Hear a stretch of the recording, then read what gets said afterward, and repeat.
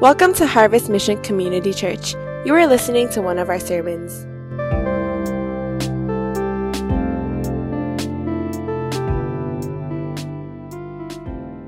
So I want us to turn to Matthew chapter 5. We're going to look at verse 13 all the way to verse 16. So Matthew chapter 5, verse 13 through 16. And I want to just focus in on what does it mean to be the light, as God has called us, that we are like a city on a hill. So what does it mean to be the light of Christ as we shine forth through our lives? How many of you believe this statement, that Hong Kong is the greatest city in the world? Okay, all the locals are like, woo! Some of you are like, my little town in this little nation of mine, that's the best city or town in the whole world. But I will say this, I can confidently say, at least for me, that I believe Hong Kong is the best city in the whole wide world.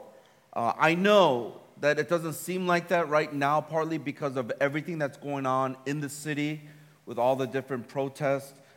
But I personally fell in love with Hong Kong in the early 2000s because what would happen is I would visit Hong Kong quite often, and that was my first trip, and then afterwards, subsequent years, I would at least come to Hong Kong once a year because many of my missions projects or different scouting trips that I've had in the past, I would always make a stop in Hong Kong as a layover before I flew into other parts of this side of the world in Asia.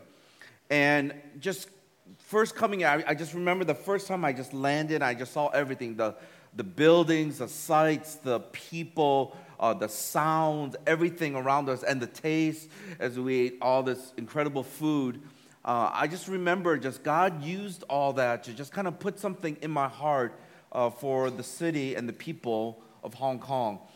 And then after many years of coming back time and time again, God started tugging in my heart for this important city on this side of the world. And one of the things that I was able to do, as many of you probably have taken these pictures, if you look at this first picture here, as you can tell, it's from the peak.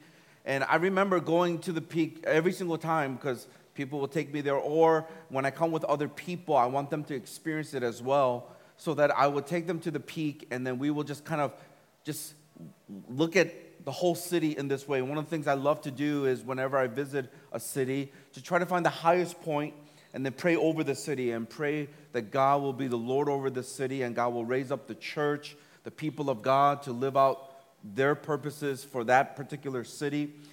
And so it's great because as soon as you take anyone there, it's almost like you hear this little gasp and just amazement and wonder at the beauty of this city.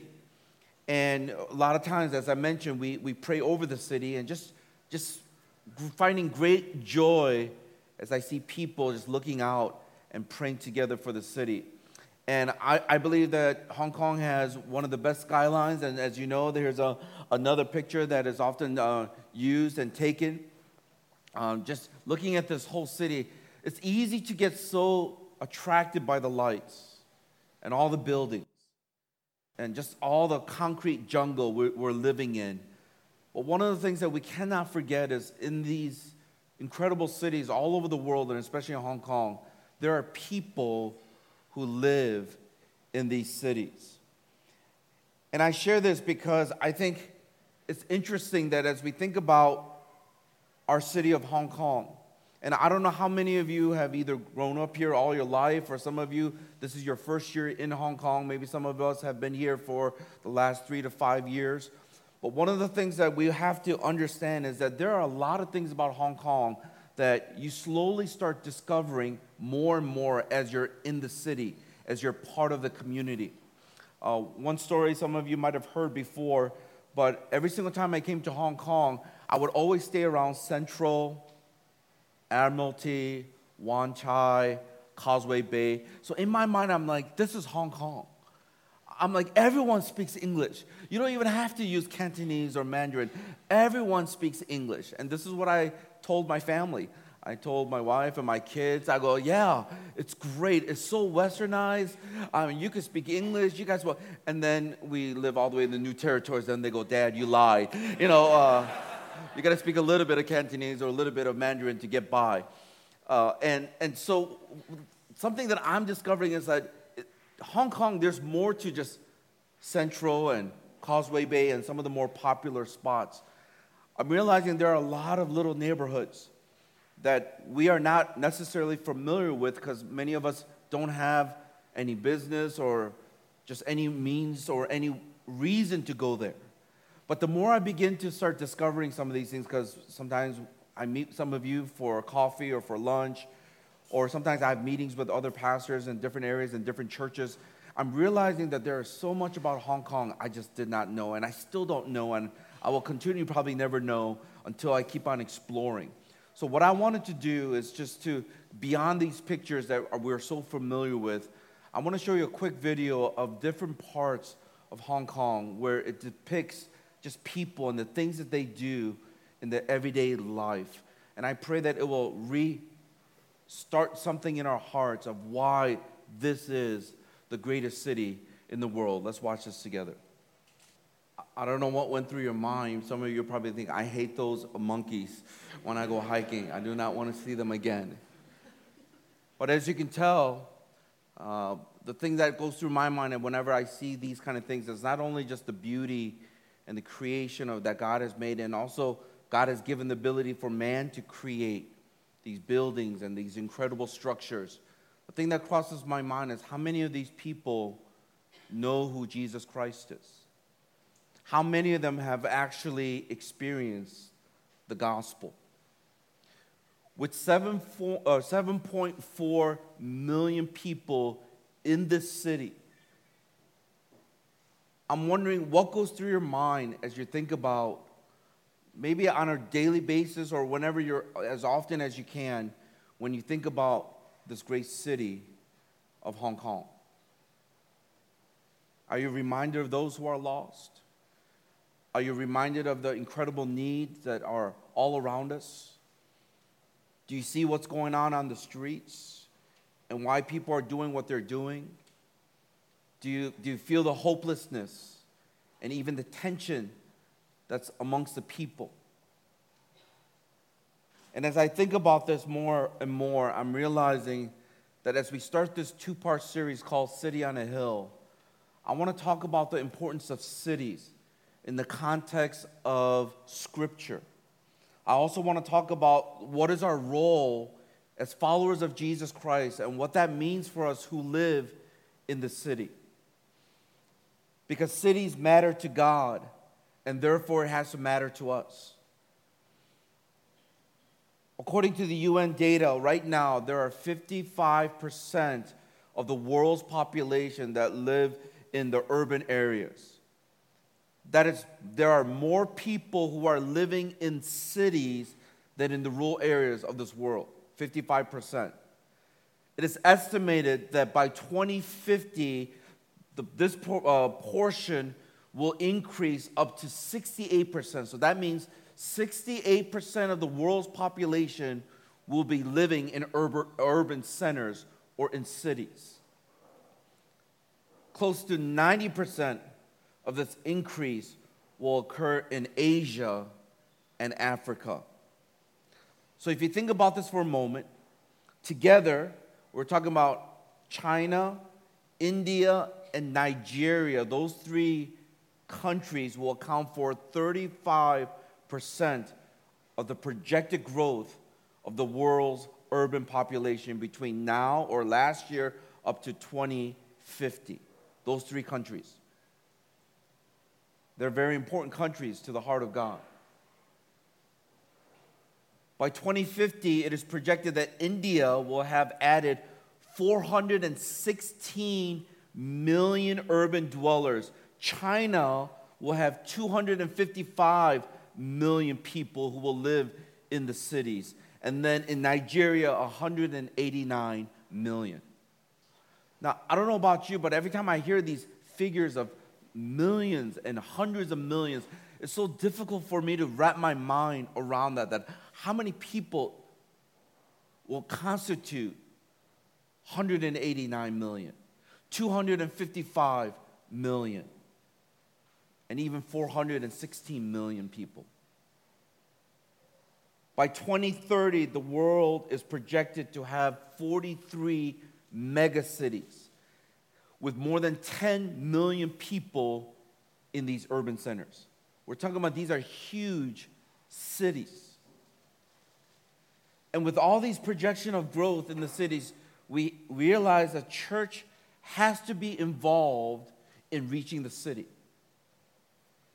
In fact, as I have said many times, and will keep on saying this phrase over and over again, is that we have to be a church in the city that's for the city. God placed us here in one of the greatest cities in the world. And as a church in this city, the question is, what are we doing for the city? What is God calling us, not only individually as Christ followers, but collectively together as followers of Christ and built in this biblical community, in this local context that God has given to us? What is He calling HMCC of Hong Kong to do? What does it look like? What will it look like? How can the church be in the city and be also for the city? I think first we have to understand God's heart and passion for the city. It's interesting that the Bible is a story that starts in the garden and then it moves all the way out and goes out into the cities. And ultimately in Revelation chapter 21, you realize the story will end in the city, this New Jerusalem. The early church, when you look at Scripture, grew by focusing on influential cities of that known world at that time, and so that they could influence the world from those cities.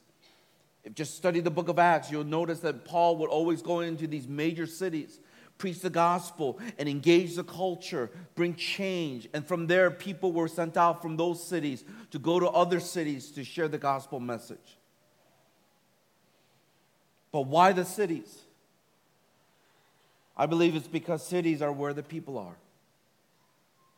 It's about the people who need Jesus. I think, therefore, not only God's passion for the city, but you see God's purpose for the city as He desires to fulfill the Great Commission. And hopefully, my prayer in our generation. This is why we have to reach the city of Hong Kong. We want God's passion to be our passion. His heart for the city will become our heart for this city. And we want God's purposes to be lived out in us and through us. So let me just give us the one thing as we focus in on this passage in Matthew chapter 5, verse 13 through 16. The one thing that I want you to remember is simply this, that our city can shine bright when we reflect God's light. That we will be able to shine so brightly in this city as we begin to reflect the light of Jesus Christ and the light of God. Let me go ahead and mention two things here that we have to keep in mind about how our city can really shine brightly when we reflect God's light. The first thing that I want us to remember is we have to remember our identity in the city. So you have to remember your identity in the city. Now, as we look at Matthew chapter 5, if we look at the earlier sections in chapter 5, verse 1 through 12, we see that Jesus is talking and teaching about what it means to be blessed. He talks about all these traits of what it means to be blessed. As some of you know, it's called the Beatitudes. And the reason why he's teaching this is that anyone who will follow and be a part of the kingdom of God, you're going to be blessed if you understand some of these teachings and you live it out. Now, in verse 11 and 12, I want you to quickly look at that for a moment. We see this topic of persecution and this reminder that we are blessed when we go through persecution. Why? When you are being persecuted, whether it is at your workplace, whether at school, whether at home with your parents, or even with your family member, your friends, what Jesus is reminding us is that when you go through persecution or people are against you, they're questioning you, then you are blessed because that shows that you are living according to kingdom value. Can I get a good amen to that? Let me just, now please, don't misunderstand me. If in this past year no one has questioned why you do what you do, and you just kind of fit into the crowd, then I want to challenge you to think that maybe you're not living with the kingdom values. When you spend so much of your time that could be spent in so many other things, but you spend it in investing in life group, investing in your own personal walk with God, maybe in the context of the church, people who don't know these kingdom values, they'll think you're crazy. When you decide to give up a summer or give up some of your vacation time to go on a missions project, some of your parents will not understand because they're not living according to the kingdom values. So if you haven't experienced any opposition or persecution in this past, let's just say 6 months, then what I will have you pause here for a moment is ask yourself, am I living with kingdom values? Because you will be persecuted. When your boss tells you to do something that goes against what the scripture teaches, and you stand firm, even willing to lose your job. It's a different way of thinking. It's a different way of living.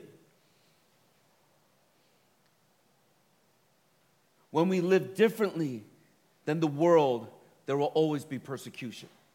That's why in John chapter 15, verse 19, in the New Living Translation, this is Jesus speaking. He says, the world will love you as one of its own if you belong to it. But you are no longer part of the world. I chose you to come out of the world, so it hates you. The world's going to hate you when you try to live with kingdom values. So when we understand this, we will learn to value our calling to be different than the world. This is why knowing our identity and our distinctiveness in our call is so important to impact the world. So here's Jesus as he teaches the Beatitudes, and then in 11 and verse 12, he talks about persecution is going to come if you live according to these kingdom values. And then he shifts gears, and then in verse 13 for today, you will notice Jesus uses two metaphors to illustrate our identity and our calling as participants in the kingdom of God. So what I want you to first note here is that part of our identity in the city that we live in is that we are the salt of the earth. Let me go ahead and read verse 13. Listen to what it says in verse 13. It says, you are the salt of the earth, but its salt has lost its taste. How shall its saltiness be restored? It is no longer good for anything except to be thrown out and trampled under people's feet. So we're talking about our identity, and he says, and he uses a metaphor, and the first one is, you are the salt of the earth. Now, you have to keep in mind that salt back in the biblical times were used as a preservative. As some of you know this, there was no refrigeration, so in order for food not to get spoiled or rotten, they'll put salt on it so that it can last a little bit longer. Also, as many people do even today, they put salt in their food to add flavor to what they're eating. And so with this in mind, Jesus uses this common material or a common thing that everyone understands, and he says, you are the salt of the earth. And when you think about the human heart and a lot of the problems that we see in the city, you will find that there's a lot of rebellion and corruption because the heart is wicked.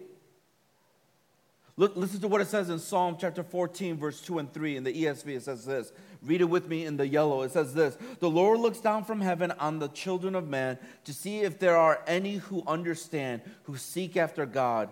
They have all turned aside. Together they have become corrupt. There is none who does good, not even one. This is the reality. And I know this is very offensive for some of you who think you're a really nice person. But the Bible is very clear that every single one of us, we are corrupt in our hearts. We are very self-centered. We are very rebellious. We do things for our own gain. That's why sometimes we are nice, because there's certain things that we can gain from it.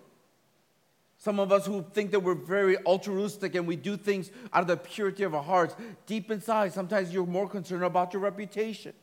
You're more concerned about what other people think about you. So here's the scripture. The Bible tells us that every single one of us, who are those who seek God? No one, because we're all corrupt. Not even one person. And so it makes sense as he's thinking about this kingdom value that you're going to be living in this world. You're not of it, but you're in this world. He's thinking about all the corruption, all the rebellion, all the self-centeredness. And he says, those who will value the kingdom of God and live according to it, you are the salt of the earth.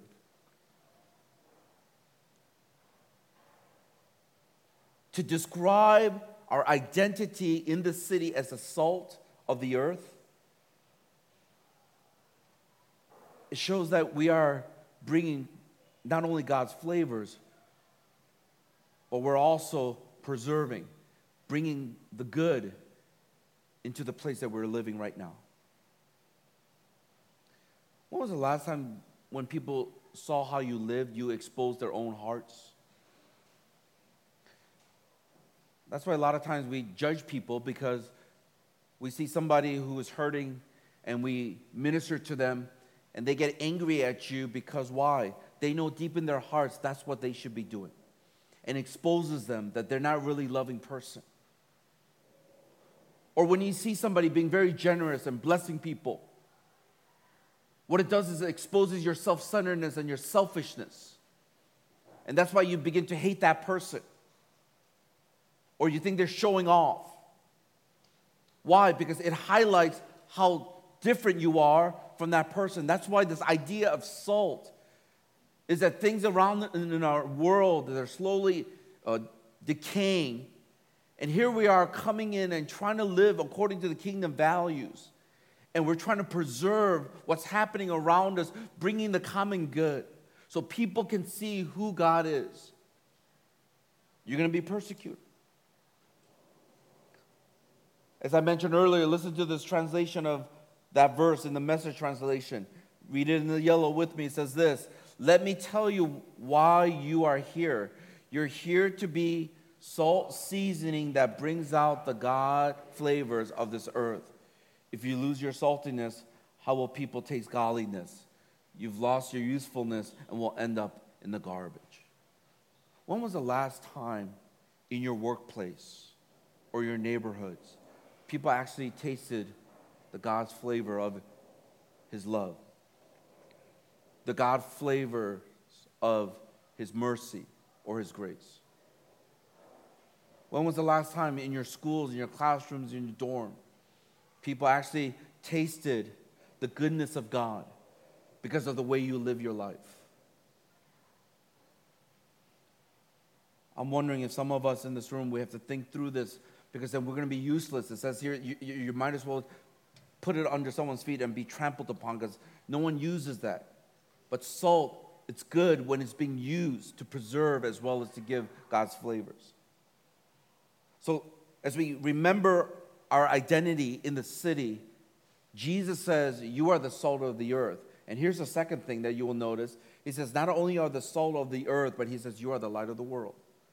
Let's read verse 14 and 15. It says this: you are the light of the world. A city set on a hill cannot be hidden. Nor do people light a lamp and put it under a basket, but on a stand, and it gives light to all in the house. As you know, that this title of being the light of the world is what Jesus used to describe himself. In John chapter 8, verse 12, listen to what it says. Again, Jesus spoke to them, saying, I am the light of the world. Whoever follows me will not walk in darkness, but will have the light of life. So a lot of us, when we read this, we're like, wait a minute, Jesus says he's the light of the world. Why are we now light of the world? What you have to understand is that as he is the true source of light that brings it into this world, He says, now we're called to be the light of the world because we're able to reflect the true light. We are not the light. Can I get a good amen to that? We are not the light. So when Jesus says you are the light of the world, he's not saying that you are the light. He is the light. But we have the privilege to reflect this light to those people around us as we live according to the kingdom values.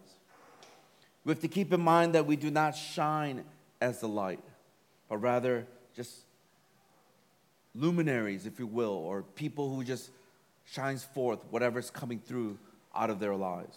That's why in Philippians chapter 2, verse 15 says this, that you may be blameless and innocent children of God, without blemish in the midst of a crooked and twisted generation, among whom you shine as lights in the world. As we live our lives according to the kingdom values and as the Holy Spirit is in us, when we live, people will see this light that comes out of our lives, which is truly Jesus Christ. That's why in the NIV it says, in which you shine like stars in the universe. How many of you have ever been outside where it's completely dark and you see all the stars? Can I go ahead and just raise your hands? Okay, some of you have never been outside of the city and you cannot see stars in the city because there's so many other competing lights. One of the things I really enjoy is that sometimes when I'm back in the States, when I was driving, or sometimes as I'm going from place to place, there are some places in the suburbs where you're away from the city, from all the lights, and it's completely dark, and all you have to do at night is look up and you'll see all the stars lighting up. Now, if you go even further to other places around the world where there's no electricity, I'm telling you right now, you will see an incredible display, a light show that's created by God. I remember being in Kenya and seeing some of the most incredible creation of God. The stars were so bright, the moon was rising. I was just almost like about to cry because I'm like, oh, the moon rise. The sun already set and then the moon was rising. I'm like, there must be a God. And it literally lit up the sky that you could stick your thumb and there is not a star that's further than the width of your thumb. That's how many stars there were.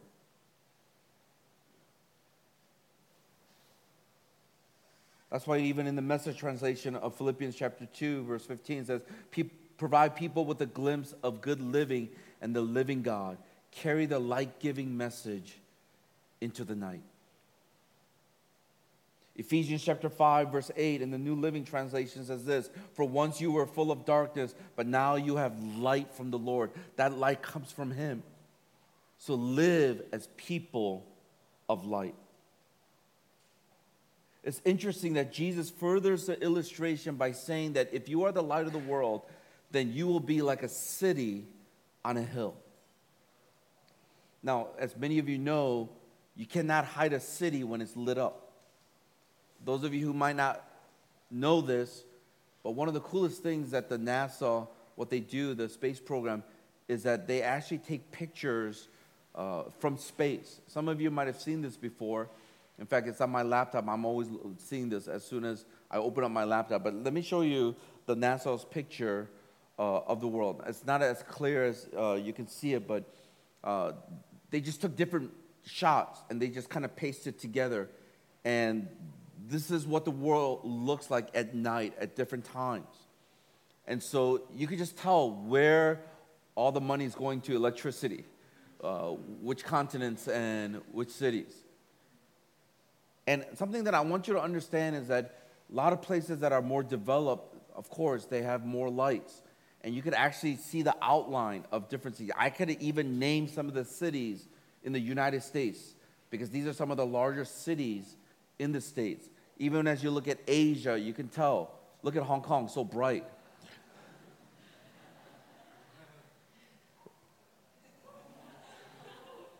Because they have a light show every night, okay? It's so bright. But some of you have seen this before, but I want to show you a picture of one section of the world. And as you know, this is Korea, the peninsula. If you look at South Korea, you realize where Seoul is, where it's completely bright.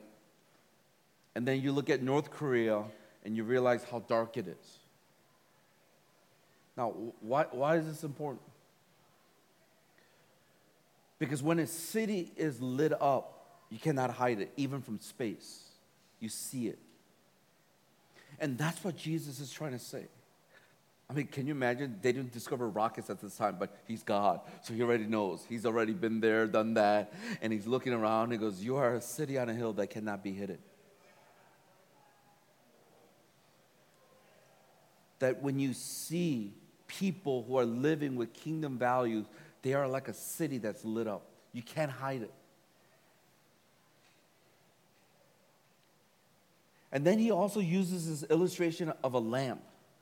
That once you light the lamp, you don't hide it, but under a basket or whatever the case may be, but you put it on a stand so that it could give light to that room. And what he's trying to communicate is this, that it affects everybody.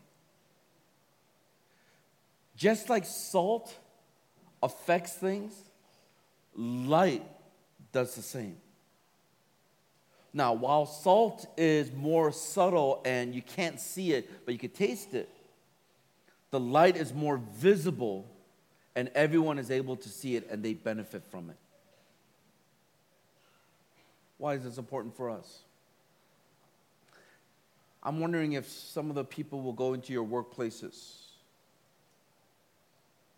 how bright your workplace will be. I'm not talking about these physical lights. Some of you are like, it's not that bright, but it's cold.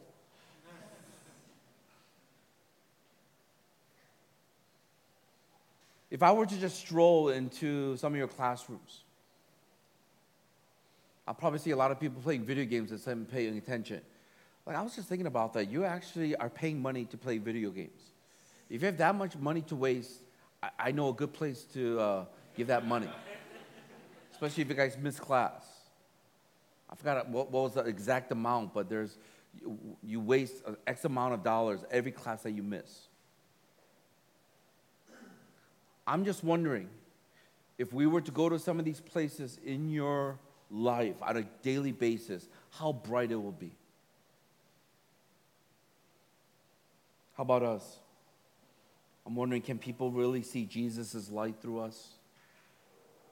Are we living in such a way that we're giving visibility to the truth and the love of God? That's why part of our identity, before we even talk about the different needs in the city, we have to know who we are in Christ and people who belong to the kingdom of God. And our identity is that we are the salt and we are the light of the world. That we're supposed to bring forth God's flavors, as well as to be able to bring light so people could benefit. Let me close with the second point. As we talk about how we want to light up our city with God's light. You have to remember not only your identity in the city, but we have to talk a little bit about our influence over the city. Listen to what Tim Keller said. He writes a lot on cities because he is a pastor in Manhattan, in New York City, and he writes this: the church has to be everywhere there are people, but the people are moving into the city faster than the church. If you love what God loves, you will love the city. If you want to go where the people are going, you've got to go into the city. And our churches are not going to the city nearly as fast as the people are. So just think about that for a moment.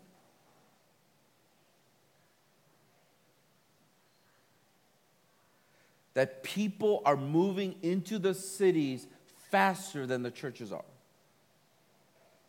On one hand, I could say that's why we need to see more churches being planted in many global cities around the world. Because more people are moving in there, and many of them have never heard the gospel. Or many of them have never experienced biblical community where they can come to the realization that they need to live a life that's away from just a self-centered life, but something that's greater than themselves. So what that means is there's a whole influx of people moving into the city, and there are not enough churches to able to reach out to them. So the churches that are already in the city, no matter how much we try to reach out to everybody, we just can't. We need more churches. We need more people. This is the reason why we can be a church that just meets on Sundays or maybe life group on Tuesday or Wednesday and feel really good about ourselves, but people are not coming into the church. People are not coming into our life groups. They're at our workplaces. They're in our schools. They're in our dorm rooms. They're in our neighborhoods. They're in these huge 60,000 people apartment complexes. And this is the reason why Jesus Christ is so passionate when he talks about sending people out into the harvest field. If we're waiting for people to come into the church, I'm going to tell you right now, we're going to be sadly mistaken. More people are flooding into the city, and there aren't enough churches to be able to minister to all of them. So we have the privilege of being able to go to some of the places in the city and bring the light of Jesus Christ. I want to close with this verse 16. Listen to what it says as we talk about remembering just our influence over the city. He says, in the same way, let your light shine before others so that they may see your good works and give glory to your Father who is in heaven. We cannot forget the call that we have to influence the city by doing things for the common good. Now, when it says do good works, it's not so you can earn salvation. In fact, this is something that we're constantly trying to teach here. You don't do things to get something, but because you have already received something, which is salvation, the grace of God, that's why we do something. Can I get a good amen to that? That is the gospel paradigm. You don't do something to get something, but we have already received something from God, which is His grace, His mercy, His love. And because of that, now we do things in response to that. And so what he says is that those who are the light and the salt of this earth, what he's saying is this: now we do good works. We're reminded that as our light shines, what people will see is our good works. When people see us doing good, it's not because we're good, but we're praying that they will see the power and the grace that comes from God that allows us to do these things. It's not us. It's God in us. And that's what I'm praying for in our church. That every single time you're motivated to do good because you understand the gospel, you're thankful for what He has done in your life, that when you do these things, people will not be like, oh, you're such a nice person. We failed. Like, I pray that we will never receive credit for what we do. That seems so nice. Now, there's nothing wrong with receiving the compliment and saying thank you, because if you go, oh, no, that's the Asian way, right? But no. But that really means yes, right? That is the Asian, indirect, prideful way. You're so good at piano. Oh, no. But you won all these awards. You're so smart. You did so well. Let's go, oh, no. You ended up getting 4.3 above the scale that you busted the scale. Oh, no. Can I just say this? That's really pride. Whenever you see people saying that kind of stuff, I know it's Asian custom, Asian stuff, but that's really pride. Because humility is knowing yourself, who you are in Christ, but you don't take the credit. So if someone says, wow, you're so good at that, I say, thank you. Don't go into the spiritual thing. Well, because the Lord Almighty has anointed me. No, you could just say thank you. You know, I'm so glad that I was able to do this, or I'm so blessed to be able to do this. I realized God gave me the strength. He gave me different experiences in my life. Like, some of you make it so hard. Like, when I have conversations with someone, Pastor, it's so hard to share the gospel. I'm like, are you serious? Like, I could share it with strangers, and you got to be smooth. Everyone, turn to somebody and just say, be smooth. You don't have to be religious. You just have to make Jesus real. Can I get a good amen to that? Like, He's got to be real to you. Can you imagine if I'm trying to talk about my kids, I'm like, yeah, there's there's a creature that I have made with my wife that has certain kind of chromosomes and DNA. People are like, what the heck? Well, you're weird. See, that's the weird stuff.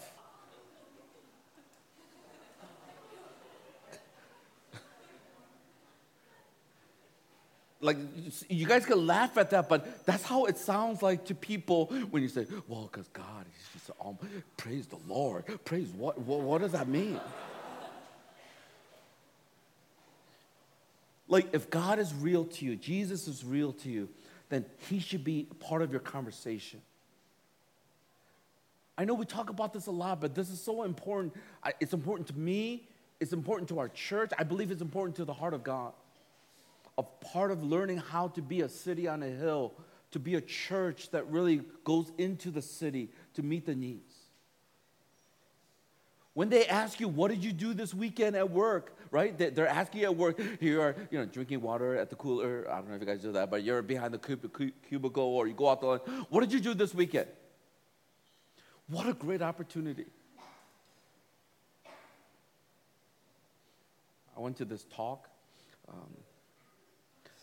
And it was a lot of good, like, self-help stuff.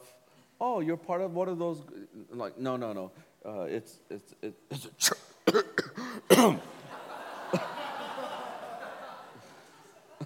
People are going to be like, what's wrong with you?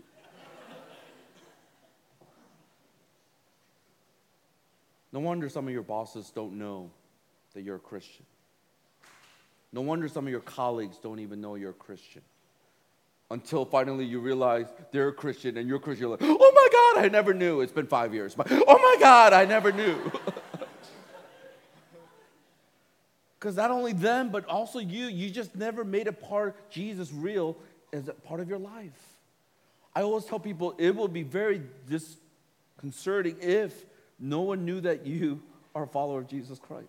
Like I said, you just got to be smooth. Don't be weird about it, DNA, chromosome. Don't do that kind of stuff. Just be normal about it and just say, yeah. Man, I had a great weekend. There's this thing in our church called Harvest Games. It is wild, man. It's like literally like Olympics, but with all these groups who are competing against each other. They're like, yeah, what happened? Yeah, tell me more. Tell me more. And then you just start talking. Yeah, in our church we have these things called small group, or we're small group, but it's called life group, and we just gather together once a week, and we build community. We get to know people. Oh, and then he's thinking, I have no friends. I don't do anything in the week. All I do is watch Netflix. And then you could just tell from their face that they're kind of like drooling for community.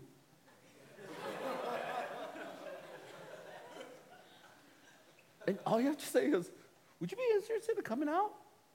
Man, this coming week, we're going to be doing this. Yeah.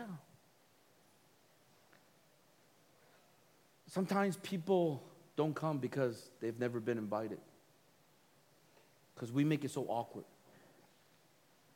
Make Jesus real as part of your life and everything that you do. And I'm telling you right now, you'll see a difference. I understand. I know some of the objections. Oh my God, if I tell them I'm a Christian, they're going to look at me a certain way. They're going to expect certain things. I always tell people that's even better. Because then you could really share the gospel. Because then you can say, yeah, I'm not the best worker.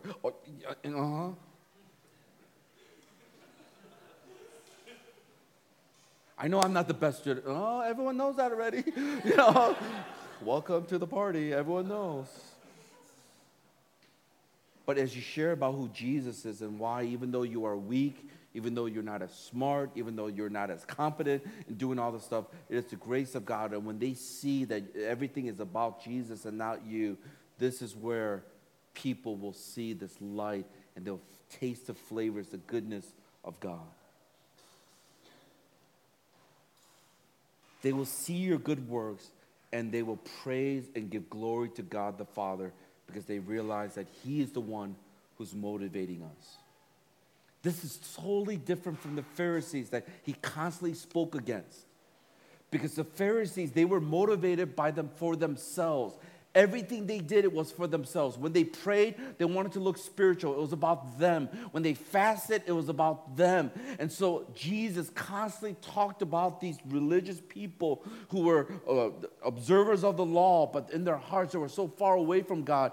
They were like these tombs that were whitewashed on the outside, but things dying inside. They were like that cup that looked so clean on the outside, but inside there was mold and stuff growing in. And what he's saying is this.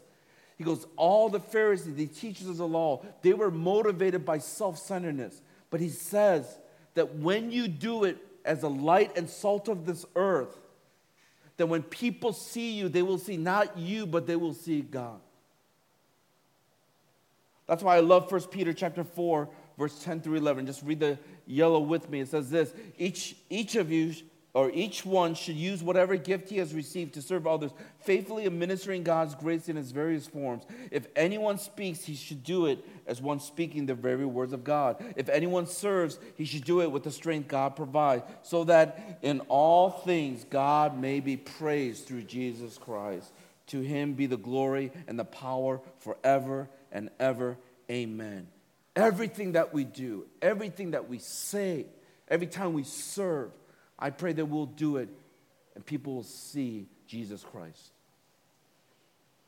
One thing that I want to close out with as you look at verse 16 again is we need to note that people will give glory to your Father.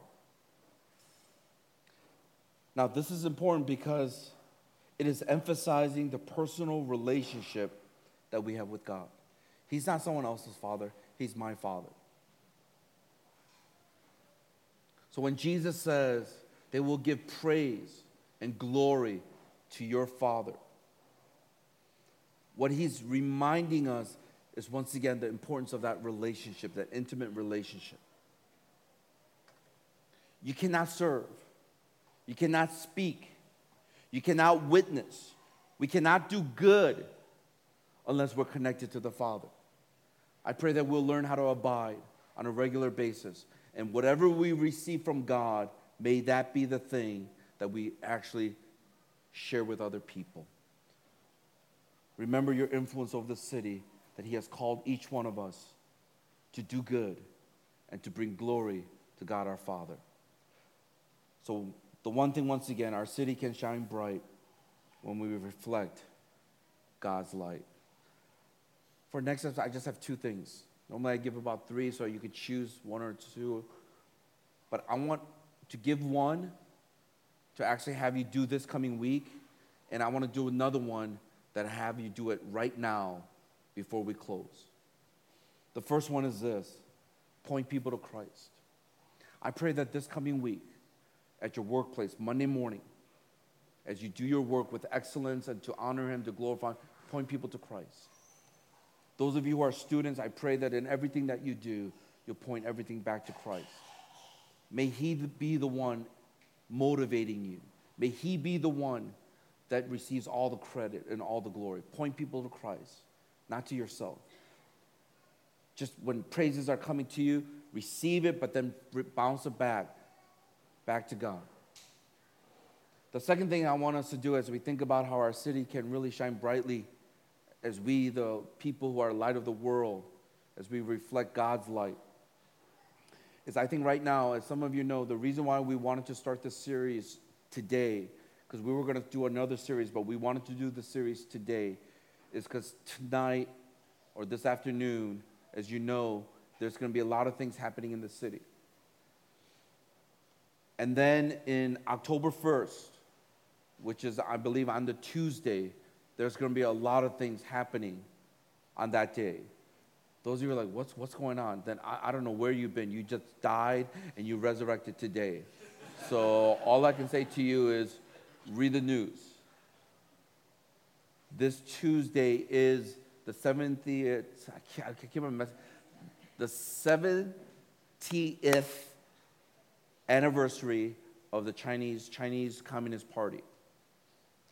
And so it's a big celebration, at least for the Chinese government and those who are pro-China. But there are a lot of people in the city who are not going to be standing up for it. And so this is going to bring a lot more tension. And you guys all know where we stand as a church. That we're not going to try to choose sides, but when there's injustice and things that goes against Scripture, we will speak up. Especially when people's lives are in danger, or there are those who are voiceless. We will speak up for those people. We'll be advocates, as we see in Scripture, as Jesus is our ultimate advocate.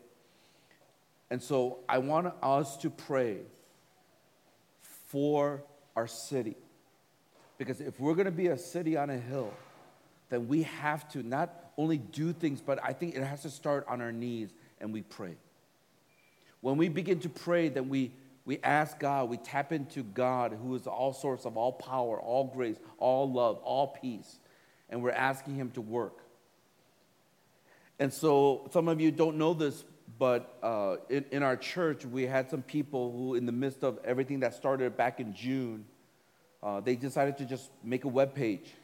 And it's just writing out your prayers on this website. So as you point to Jesus, people to Jesus this coming week, today, right now, I want us to pray for the city. So if you quickly look, there's a QR code so you can scan it, or you can just go to prayforhk.com. I want everyone, if you don't have a phone, then you died and you resurrected today, but I don't know. But I think all of us have a phone. Please don't check your WhatsApp and say, hoo-hoo, hi, hee. Don't do any of that stuff. We're still in a spirit of worship. I want us to go to the website. So either scan it or type up prayforhongkong.com. And right there, you're able to write out a prayer. So as the band comes up, I want us to write out a prayer. This is our time of just listening to God. And then I want you to pray a prayer to God for the city, something about the city, knowing that there's things that will come up this coming week. We want to intercede. So will you do that as an application? Just go ahead and write out a prayer. As we close this morning, we're going to sing that song that I think many of us know, The God of this City. But before we sing it, I want to show you this quick video that explains how the song came about. One of the things that I really enjoy is when I listen to some of these songwriters and artists and they tell us like how the song came about, whatever song it is. Because they're really telling their story through that song. And then we begin to sing it and it's powerful. A lot of songs are very prophetic. We're singing over people. We're singing it to God. And so the song, The God of the City, of our city, Chris Tomlin, who made it famous, he actually explains how he actually came across the song, because it's not his song. Someone else wrote it. There was a worship band who actually wrote that song. And they wrote it, and it came out of one of the darkest places. And you'll hear the story. Whenever it's dark, if you shine your light, everyone benefits. So I want you to listen to the story. And afterwards, I'm going to have a stand, and we're just going to sing it together as a church. And we're going to sing it over our city. Will you watch this? Come on, let's stand together, shall we? You know a little bit of how the song got written. It was in a brothel. And that's what I'm challenging some of. Some of you, your light will have to shine when you least expect it. Are you going to shine it? Sometimes you only get that one opportunity. I pray you will not miss that moment. It might be that one person that's asking you these tough questions. Because later that night, that person might commit suicide. Sometimes you get those one opportunities, and I pray that you will be ready. You will be focused and say, God, I'm the light of the world. I'm the salt of the earth. How do I bring your God flavors, the goodness of God? How do I bring it forth in this conversation, in this situation? Some of you, you're going to have multiple opportunities because you see them every single day, Monday through Friday, Monday through Saturday. I pray that you'll give the right doses along the way. You don't have to go crazy on the other extreme. Because then no one wants to hang out with you. And then you're like, I'm a martyr for Jesus because no one likes me. No, because no one likes you. That's what it is. You're not a martyr. You're just unwise. You're judgmental. No one wants to be around judgmental people. I pray you'll be humble. Realize you've been saved by grace. You don't deserve anything. We don't deserve anything. But it was because of Jesus. And the way we talk, the way we live, the way we do things, people say something's different about you. And that's when you can actually share your life story, what Jesus did. As you wrote out the prayer for the city, I pray that in God's timing, in His way, in His will, that some of those prayers will become a reality. Whether it's over the city and the things to come, whether it's in your workplace, your school, dorm room, apartment, wherever, your family, let's be the salt of the earth and light of the world. I'm going to ask us just for a moment, if you could just bow your heads. Thank you for listening to the Harvest Mission Community Church podcast. For more information, visit our website at hongkong.hmcc.net.